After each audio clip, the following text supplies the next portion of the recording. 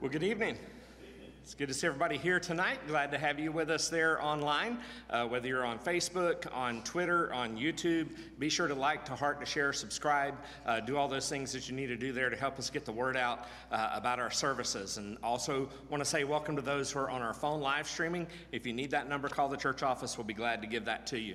Also, just want to remind you that if you have access to the website there at highlandbaptistchurch.com, go under the info tab, if you will. It's under the info tab that you can download the worship bulletin for this week. You can download the children's worship bulletins there. You can send those links to anybody that you want, invite them to come to services. And then also is our prayer list, so be sure to download that, get that downloaded, because we want you to see those prayer requests there, as we'll be going through several of those to get some updates from you on those. If you have prayer requests that you want to add, be sure to do that on Facebook. That's where we'll see those live. And so be sure to go ahead and comment. You don't have to wait until we get to the prayer request time. That way it'll already be there when we get there, so we can follow your requests that you have. So be sure to do that there on Facebook. And then also don't forget to do your online giving. If you're at home, go to the far right-hand side, click that Give Online tab. You can do that really simple there, an easy platform to do, and encourage you to do that. If you're in person, the offering envelopes are in the windowsills, and you can put those in the plate down at the front, as well as you can also give online in person. So, Brother Mike, I think that's it. So if you'll come and lead us. Well, if you don't have a hymnal, the words are on the screen for Love Divine, All Love's Excelling, 208. Miss Pat?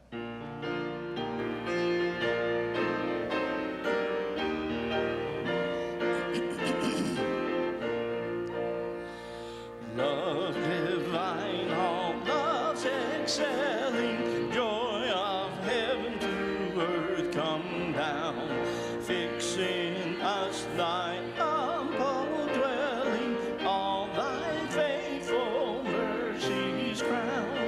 Jesus, thou art all compassion, pure, unbounded love thou art. Visit us with thy salvation, enter every trembling heart. Breathe, oh breathe thy loving spirit into every troubled breast. Let us all in thee inherit, let us find the promised rest. Take away our bent to singing, Alpha and Omega be, end of faith as its beginning, set our hearts at liberty. Come, Almighty, to deliver, let us all thy grace receive. Suddenly return and never more thy temples leave. We would be always blessing, serve thee as thy host above, pray and praise thee without ceasing, glory in thy perfect love. Finish then thy new creation, pure and spotless let us be. Let us see thy great salvation, perfectly restored in thee. Changed from glory into glory, till in heaven we take our place, till we cast our crowns before thee, lost in wonder, love, and praise.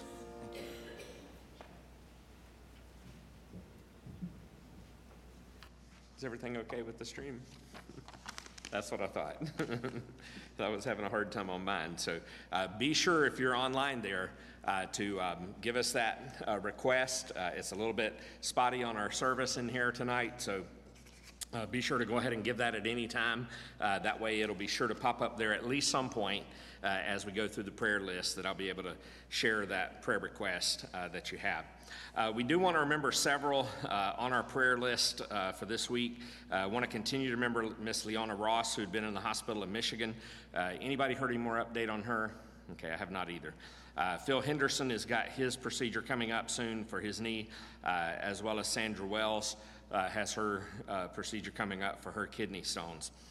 Mark Raymond is still improving from his issues that he had, so continue to keep him in prayer. And then Carolyn Waller is still having a lot of pain from her medical issues that she had also. We want to remember Rick Miller and his family as they'll be having the memorial service this Saturday. I believe that's right, and I don't remember the time. Does anybody remember the time? 4 o'clock. That'll be 4 o'clock on Saturday, and that'll be over in Woodbury. So just want to remind you of that. And then Brian Tate has been having some issues also that he wanted us to add for his prayer requests. And then if you'll look down in the nursing home list, again there, just as a reminder, because we've had her on a different nursing home for a while now, but Miss Janet Carter has been moved to MacArthur Manor. They did that last Wednesday, and hopefully things will go well there for her, so just keep her in your prayers. And then you told me she moved out. I believe it was Oliver that Miss Pat was telling me about that improved. His blood count was much higher, and so just praise the Lord for that. Do continue to remember Jake Campbell, who's on your prayer list there, and then Laura Hendricks, who is Becky Moffat's daughter, still having some issues there. Hunter Cruz, who has cancer. He did have a part of his colon removed. This is my cousin who passed away just recently. Her son has the same kind of cancer as she did. But he's younger, much younger, in his mid-20s, and they did remove a piece of his colon, but everything seemed to be going well with him. Brian had asked us also to add Yvonne Ortiz to the prayer list, to remember her in prayer, and then Floyd and Sue Prince. They've been on the prayer list, but Floyd is in the hospital, has been in ICU. So does anybody have any update as of yesterday? That's the word I had yesterday, that he was in ICU, so keep him in your prayer especially. And that's Myra Patton's father and mother. And then Patricia Durham asked us to add her sister. Well, we had her sister already on there, but her skin cancer has come back. So we just wanted to, we moved her down the list there. Her mother. Okay, that's her mother. Why did I have it as her sister? Maybe because I'm thinking of the next one.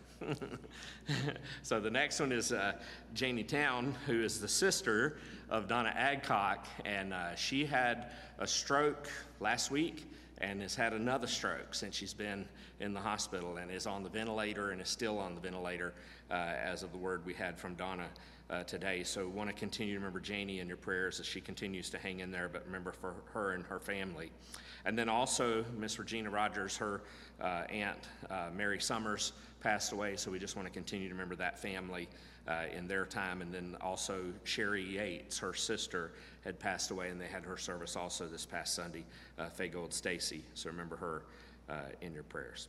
Any others that we need to add, or any other updates? Has anybody seen the update on Katie Jo, how she just getting that? Okay, so just getting that extra care there in Nashville that they didn't have in Memphis there for her. Any others that we need to update? I'm looking there on Facebook and I don't see any right now, but be sure to comment there and give us that prayer request. If we get back to the end of the service there, I'll have somebody that's here to let me know if there's any requests, if we remember that, to give any updates there of any that we might have missed at this point.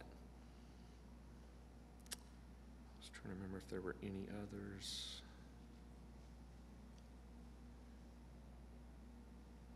Oh, I do have one other. I knew I had one other somewhere. Tammy Bain, who is one of our new members, had asked prayer for herself as well as for her son, Cody. So you want to add Cody Bain, B-A-I-N, to your prayer list. She sits on the very back, back there about where the light switch is. So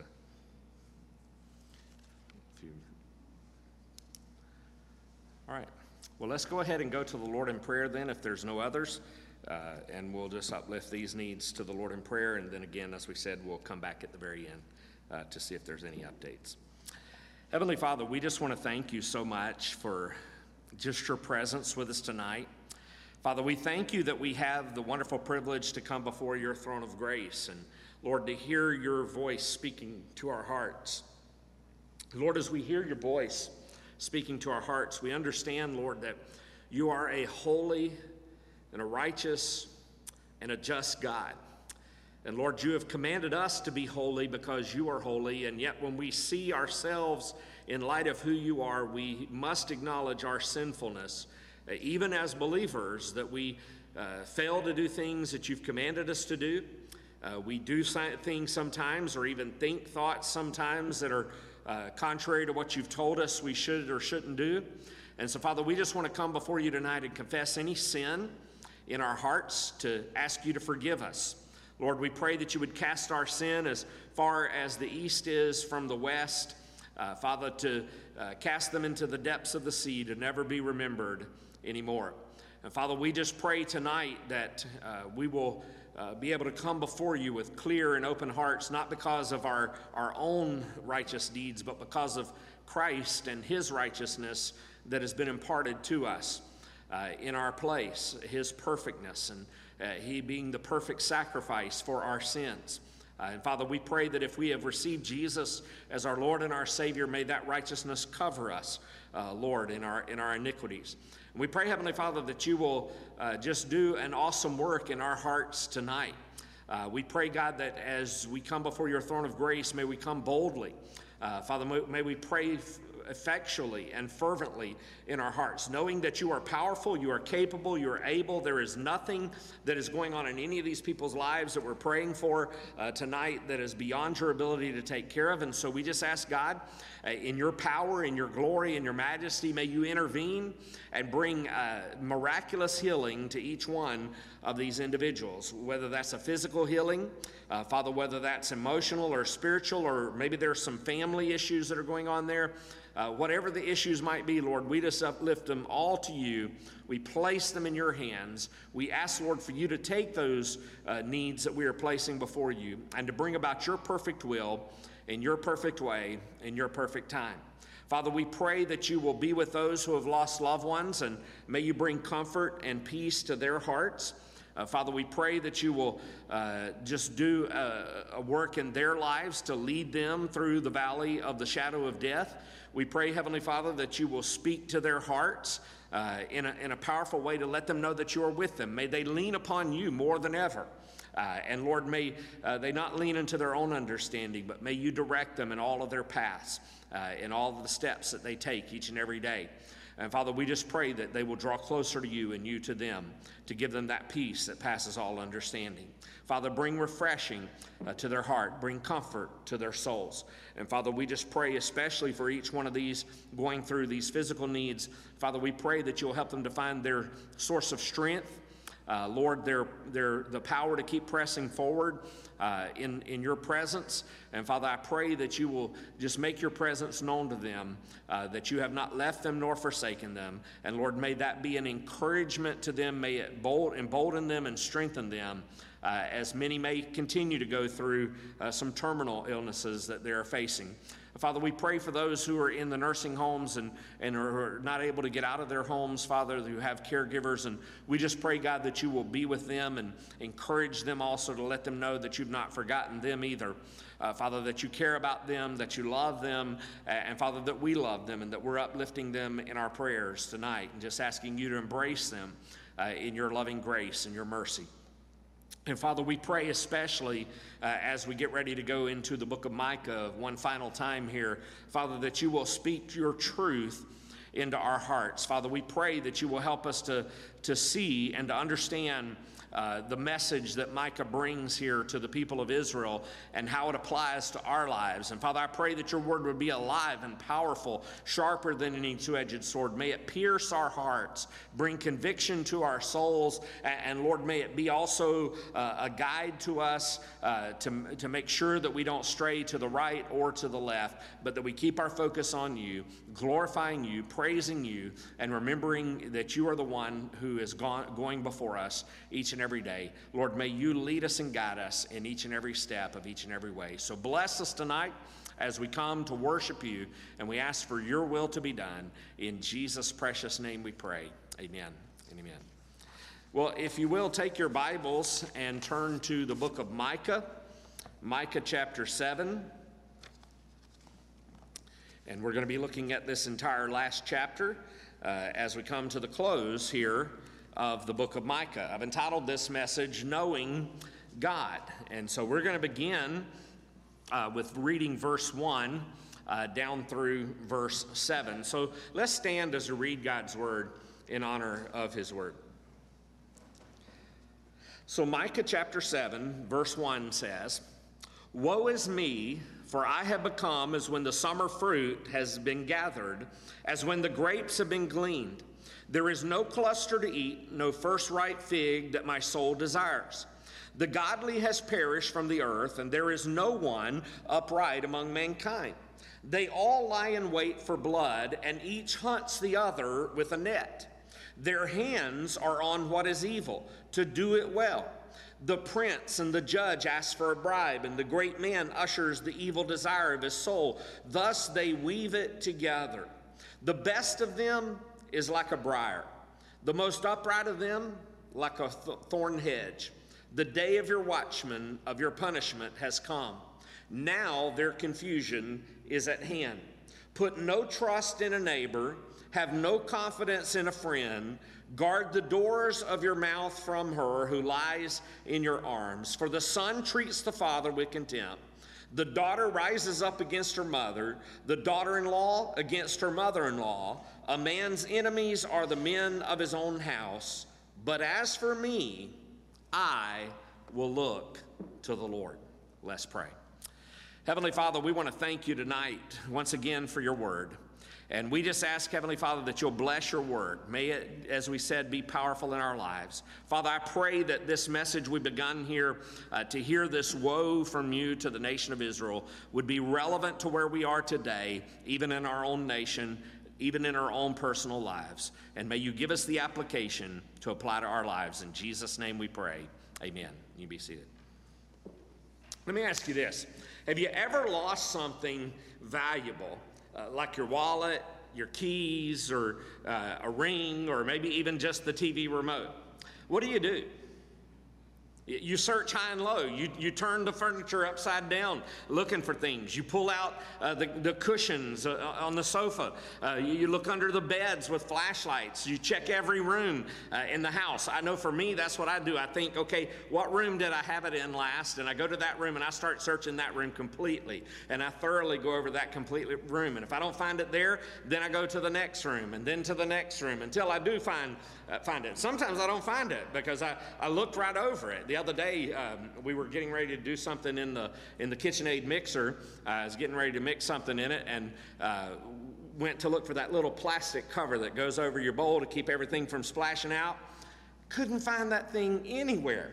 I looked all over the place. I remember Samantha had told me that we didn't need to put it on top of the bowl. She wanted to put it somewhere else. And I thought, well, where did she put it? And it wasn't her. I go back in, I looked all around in different rooms, looked in the garage, looked in the closet, couldn't find it anywhere. I go back and you know where it's sitting? Right next to the bowl, on top of some plastic bags where it kind of blended in with everything else. You know, but that's what we do. We lose things and we look everywhere. We even sometimes sift through the garbage to find those things. We've all been there. We've all had personal or family search parties for things of value that we misplaced. And it seems like the older I get, the more that happens. Losing keys and losing different things like that until I find them. Well, as we close out our study here in the book of Micah, One of the things we find with Micah here is that Micah is combing through the city looking for something of value, looking for something of importance. He's looking for a godly, righteous person. Now, when I hear that and what Micah is doing there and looking to see, is there one godly person in the city here left? I think back to Abraham, who had pleaded with God on the behalf of Lot and those who were in the city of Sodom. Lord, if we find 10, Lord, if we find 5, if we just find a few, Lord, will you spare this city? That's where Micah is kind of here. He's already walked through his city, either literally or figuratively, once. And now he's sifting through the rubble here, if you will, of a crumbling society all around him, hoping to find some semblance of godliness, hoping to find just those few in a sinful nation. Well, Micah, he takes one last look, praying that things aren't as bad as they appeared. Unfortunately, they were. And so I want you to see several things from this chapter as we close this book tonight. I want you to see, first of all, Micah's sorrow.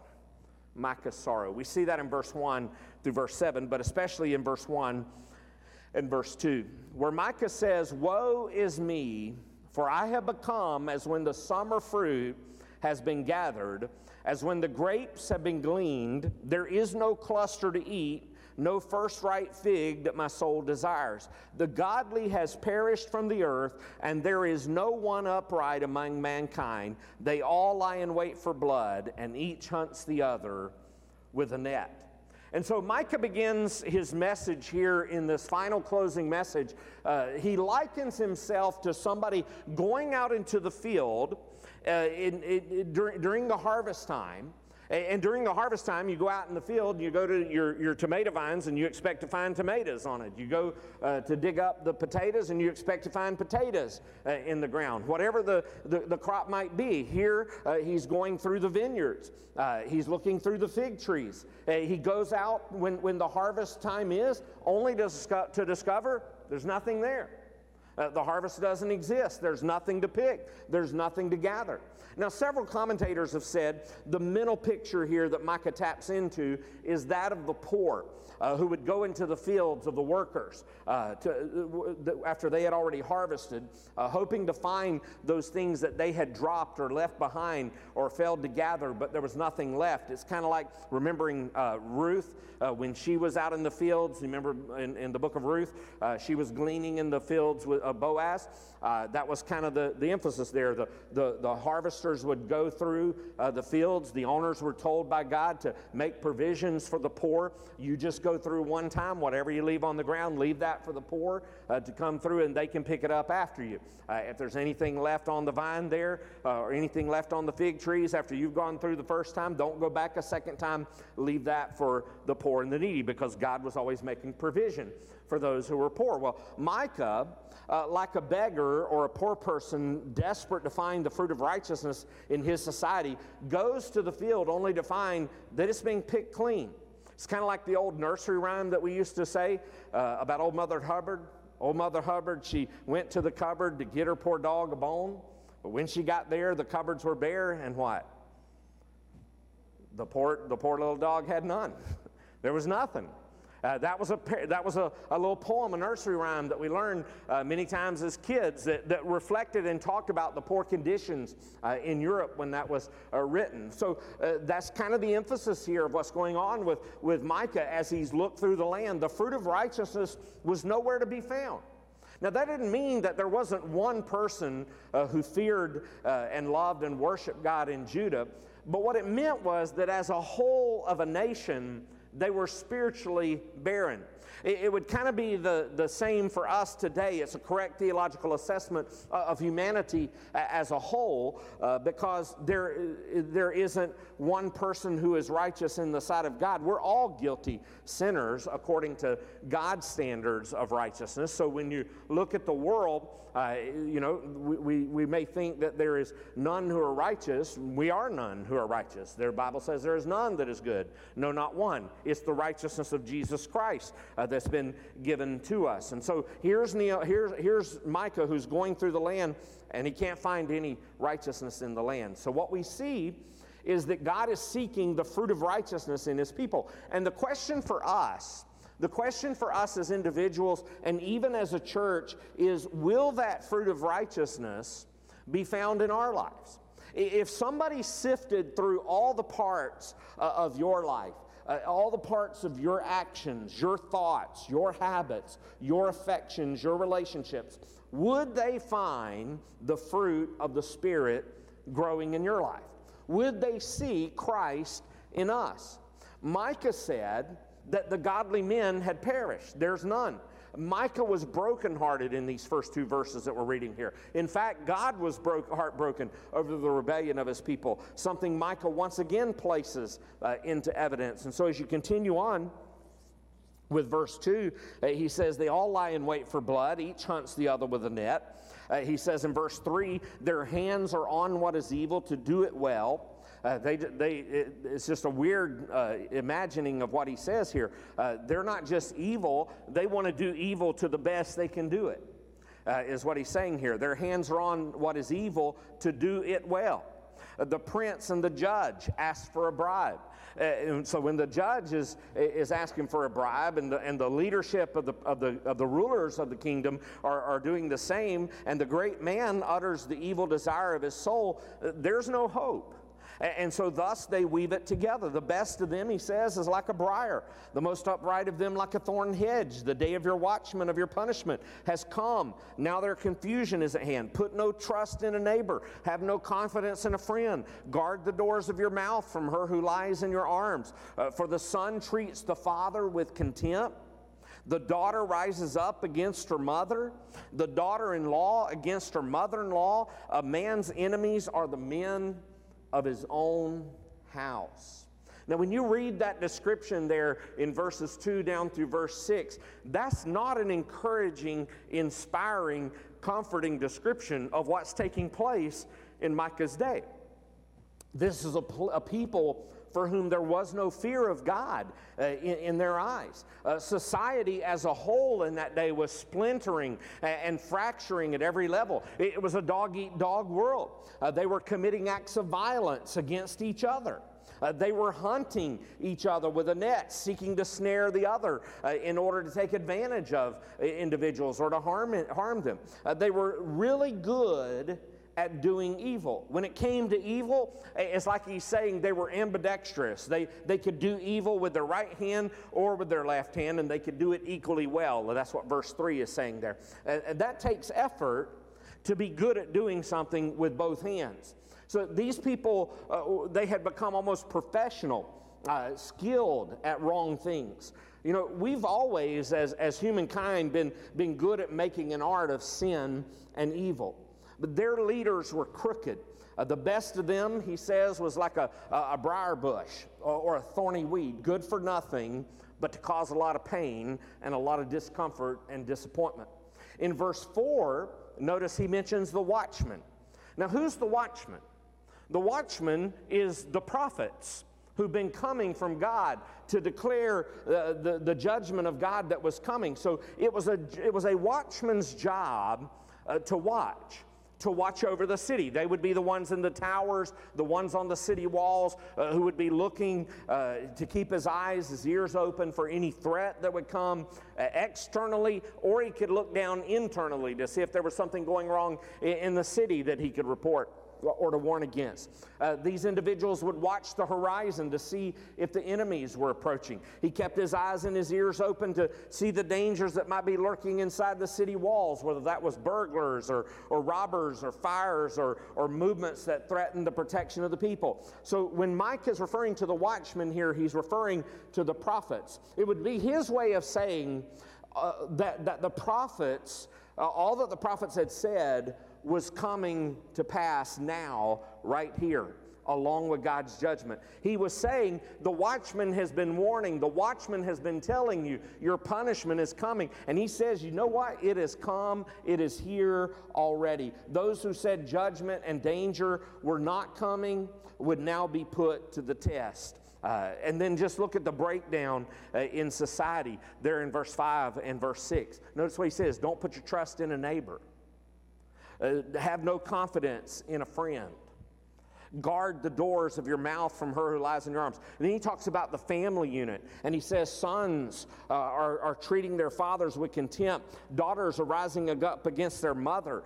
Daughter-in-laws against their mother-in-law. A man's enemies are all the men of his own house. In other words, nobody could trust anybody anymore. Even family couldn't be trusted or seen as a safe haven. Don't trust your neighbor. Don't have confidence in your friend. Don't trust the one beside you in the bed. Children and parents, don't trust them. In-laws against in-laws. Enemies in the home. So when the family fractures, when the family fragments, the downfall of the culture cannot be far behind. And that's what we've seen here in America.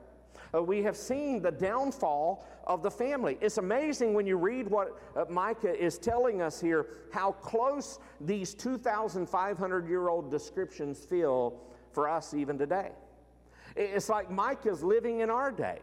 It's like he's watching our news and the headlines in the world, living in our very own nation, where it's a dog-eat-dog world and you can't even trust anybody anymore. In verse 4, Micah made an interesting statement. He says, now their confusion is at hand.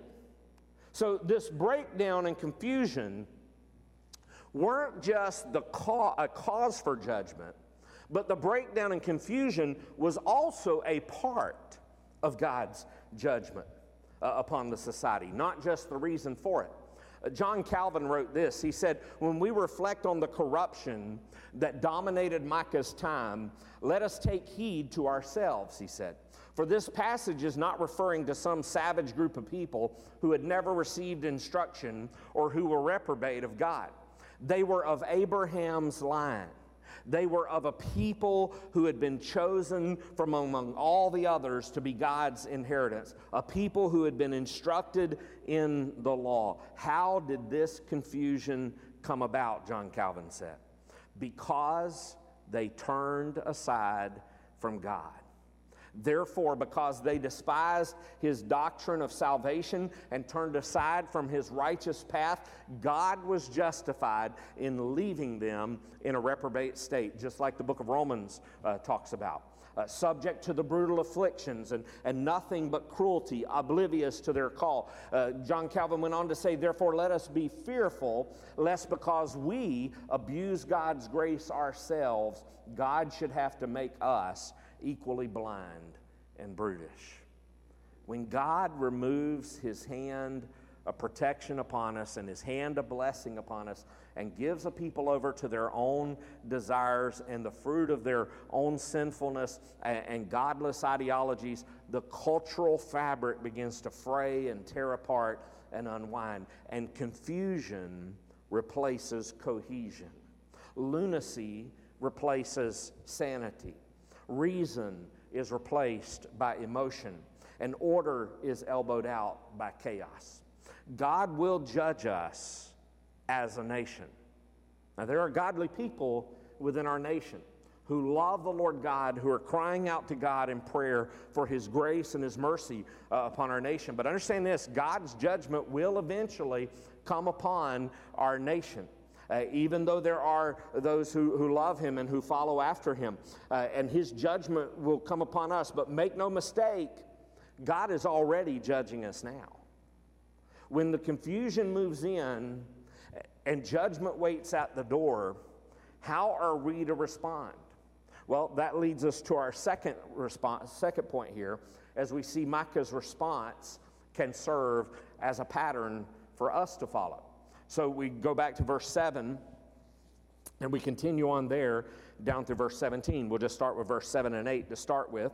He says, but as for me, I will look to the Lord. I will wait for the God of my salvation. My God will hear me. Rejoice not over me, O my enemy. When I fall, I shall arise. When I sit in darkness, the Lord will be a light to me. So Micah responds here by looking to the Lord. When we face the situations like Micah describes in those first 7 verses and the chaos that begins to ensue and family member against family member and friend against friend and neighbor against neighbor, the first thing we need to do is what Micah does: look to the Lord. But as for me, he says, I will look to the Lord. It's the same word for watch. He's still serving, Micah is, as a watchman, surveying the horizon for the Lord. This time, he's not looking for the Lord to come in judgment, but he's looking for the Lord to bring salvation, to bring restoration. And despite all that heartbreaking, disappointing, and frightening things taking place around him, Micah shifts his attention from all of that chaos around him in the world to the Lord. Now, Micah isn't unrealistic. He knows that difficult days are ahead. One of the things we need to know is there are difficult days ahead. He recognizes he may fall, he may suffer, that his enemies may rejoice when he does. But he knows the fall and the suffering won't last forever. He knows the enemy is going to mock, the enemy is going to jeer, but he also knows that one day their mocking is going to turn to fear when they stand before God and God sets things right. He knows that difficult days are going to come and that they will be the direct result of God's hand of judgment on a people that he's a part of. And that's why he says this in verse 9. I will bear the indignation of the Lord. Now that doesn't seem right to us. I mean, he just said in verse 7, I'm going to look to the Lord. And you would think that the natural consequence and the result of that, the benefit of that is going to be that God is going to bless him, that things are going to be better.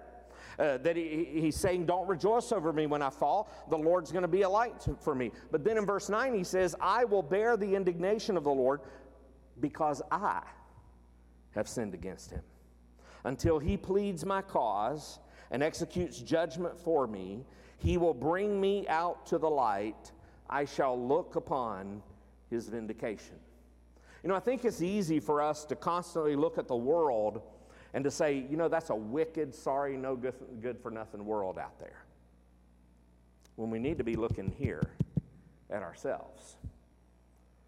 We look at all that sinful messiness out there, but we forget that we have played our part in all of that. We've contributed to it in our ways, in our own ways. At times, we've given outright approval through our participation in sinful things, and sometimes by our silence about an issue. Micah says, I am going to bear it, knowing I deserve it.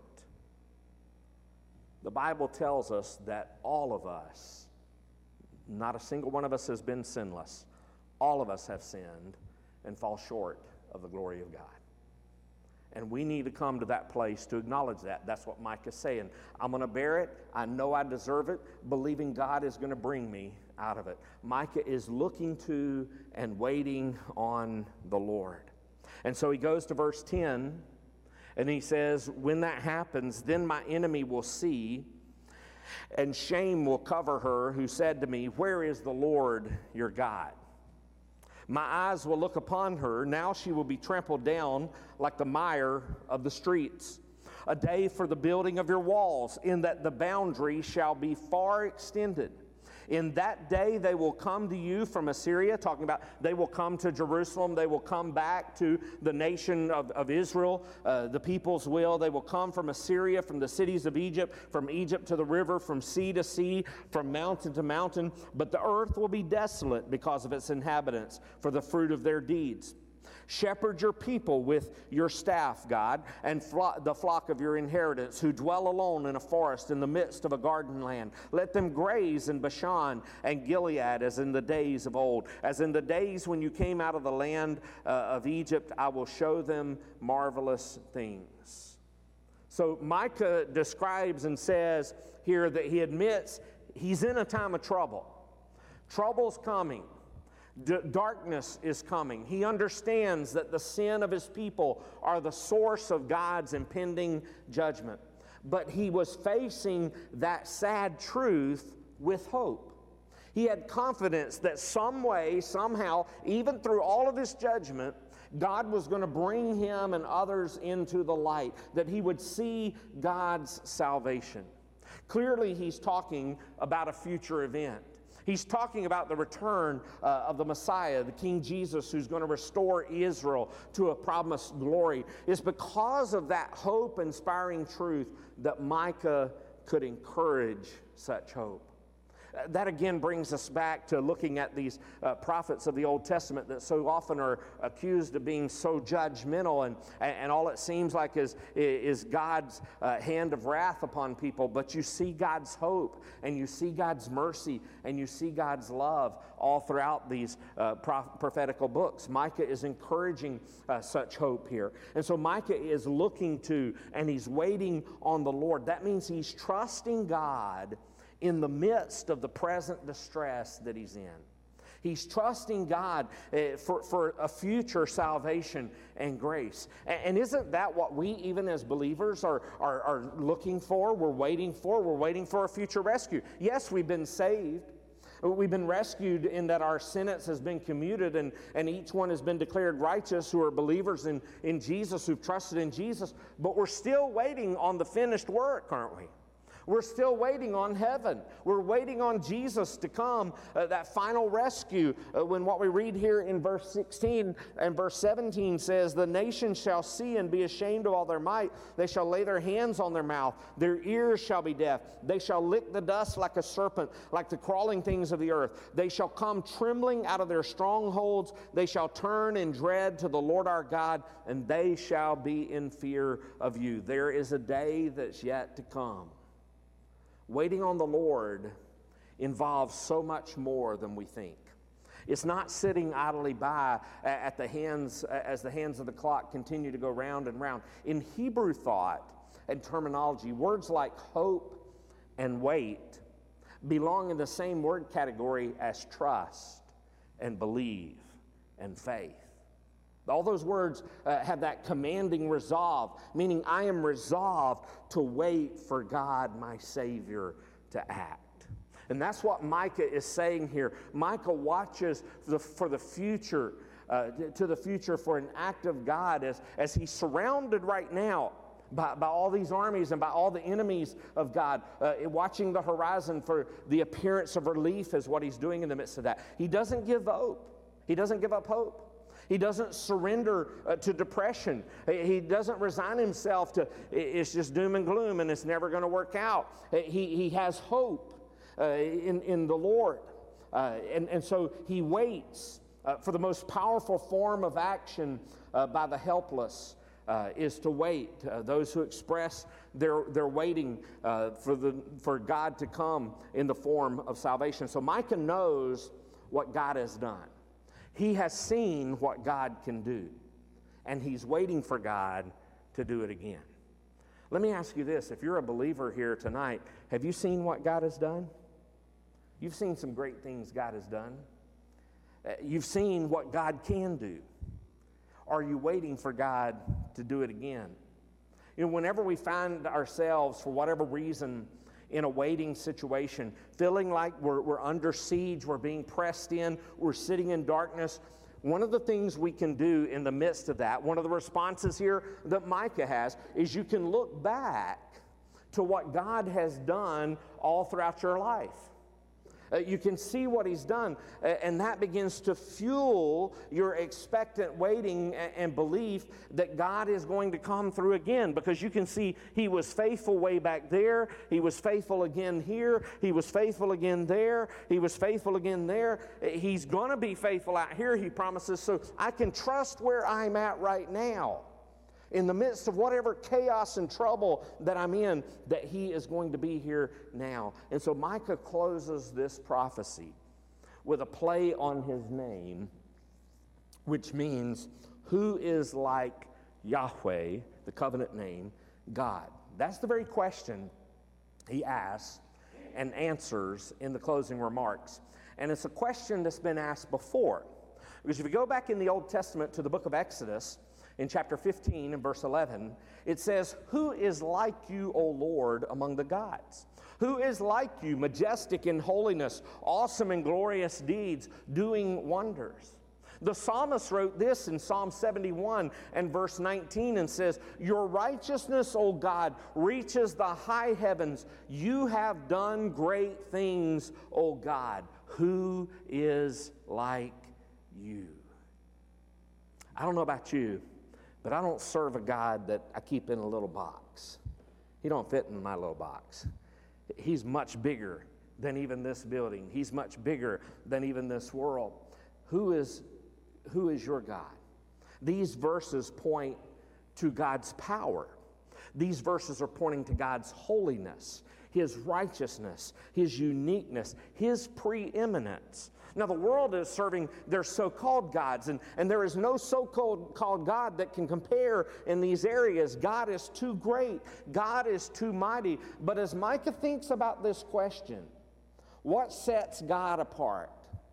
While he would certainly agree with all those things we said before, that He is holy, He is powerful, He is righteous, what sets God apart and amazes Micah is God's compassion, God's forgiveness, and God's mercy. Which leads us to the third point in verse 18 to verse 20 that he closes this book with. We see Micah's focus. And this is where our focus ought to be. These concluding verses of Micah, they're amazing. He says in verse 18, who is a God like you, pardoning iniquity and passing over transgression for the remnant of His inheritance? He does not retain His anger forever because He delights in steadfast love. So Micah, with all the talk of God's holiness and His power and His acts of deliverance in the first part of this prophecy, now comes to the end here and says, who is like my God? Who's like your God tonight? Micah shared some wonderful truths here about God's continued faithfulness to His children. First, God will forgive their sins. So in spite of all their sin, in spite of all their wickedness, in spite of all their rebellion that has led them to this moment that God's judgment is coming upon them, that Assyria has come down and taken the nation of Israel in the north into captivity. They came through the southern kingdom to the point of almost capturing Jerusalem, and then they had enemies that were back in the homeland. They had to go back. That was all a part of God's design and what God did there to remove them from the land so that Jerusalem was spared just a little bit more. But they continued to rebel against God, and eventually Babylon takes over. The Babylonians capture the Assyrians, and then the Babylonians begin to come into the southern kingdom. And the Babylonians are going to take them into captivity. And so all of that was a part of God's judgment. And so in spite of all their sin and their wickedness and rebellion, God was still extending an offer of mercy. He offered His forgiveness to the remnant of His inheritance. He was providing forgiveness to all those in Israel and Judah who were pursuing that covenant relationship with Him that was based on loyalty and obedience. And He's still blessing those who love God and who love others. There is no one like Him because He forgives. See, that was totally unlike any of the other gods of this world. All their so-called gods were to be lived in fear of, that they might cast some lightning bolt down on them and strike them down or some kind of fearful thing like that. He forgives. He pardons our sinfulness, our iniquity. He lifts our guilt and takes it away. God removes it from us. The psalmist says that He removes it as far as the east is from the west. But He not only forgives us, He's also merciful to us. Notice verse 19. Verse 19 says, He will again have compassion on us. He will tread our iniquities, our sins underfoot. You will cast all our sins into the depths of the sea. So He's compassionate. The Hebrew word there is rahim. It's used 40 times in the Old Testament. It's translated compassion, pity, or mercy. In its basic sense, it means to feel affectionate love based on a relational bond, or to show kindness to the inferior or needy. It has as its heart of its meaning compassionate mercy. And so what we see is he passes over their rebellion and he passes over our rebellion. Those times we sinned against God's authority and against his word, and yet he chooses not to hold those sins against us because he held it against his Son, who took upon himself the sins of the world instead. Now, it's not a universal forgiveness extended to everyone, even those who reject God and his ways while choosing a lifestyle of rebellion against him. This forgiveness and salvation are for those who receive the free gift of salvation by faith. And so we too, we receive God's mercy and we receive God's forgiveness by grace on the basis of faith in God's Son, Jesus Christ. He's the one who died on the cross to pay the penalty for our sins. And he was raised to life to demonstrate his substitutionary sacrifice was for us. He's the one who made our reconciliation with God the Father possible, allowing us to be forgiven, to be sealed, to be adopted into God's forever family. Every person who places their faith in Jesus Christ receives God's pardon, receives God's mercy. He overcomes our sins. And the Bible says he casts them into the depths of the sea. You know the deepest part of the sea? The Mariana Trench, located outside Guam. It's the deepest place in the ocean, 7 miles deep. The water pressure there is so strong at that depth that it would crush bones and dissolve them. There's no light. And God, if God puts something there in the depths of the sea, he doesn't intend on it being found or coming up again. Someone said God buries our sins in the sea and puts a no fishing sign over them. It's grace, it's forgiveness, it's faithful love. It's that we have a God, yes, a holy, righteous, just God, but a God who delights not in the judgment of sinners, but in their salvation. Is God's glory seen in judgment? Yes. His delight is in extending mercy to those who are repentant. But remember, God doesn't look past our sin or over our sin. The Bible says he blots out our sin. God has justified us, and that means that when he looks at you, he sees you just as if you've never sinned, just as if you'd always obeyed perfectly. Why? Because he's not looking at you, he's looking at the shed blood of Jesus Christ that covers you. That is real, life-changing hope. We're fully forgiven by God, and our relationship with him is fully secured in his eternal power and in his promise. And that's the God that we delight in as well. That is our hope in life, in death, and in eternity. A God who delights in mercy, showing love, giving grace to those who believe. And then finally in verse 20, you will show faithfulness. God, you will show faithfulness to Jacob and steadfast love to Abraham, as you have sworn to our fathers from the days of old. So in that final verse, Micah tells them and gives them the promise also that one day God is going to position his people beyond the reach of sin. In other words, it's what the book of Revelation tells us, that when we come to heaven, there's not going to be any more suffering, there's not going to be any more tears, there's not going to be any more pain, there's not going to be any more sorrow. Why? Because there's not going to be any more sin. One day that's going to happen for us. He knew that a day was coming when God's covenant loyalty to his people from all ages, both Jew and Gentile alike, would finally fully be realized. And that day, his people would be completely delivered from the grip of sin. In Christ alone, my hope is found. He is my light, my strength, my song, this cornerstone, this solid ground, firm through the fiercest drought and storm. What heights of love, what depths of peace, when fears are stilled, when striving cease.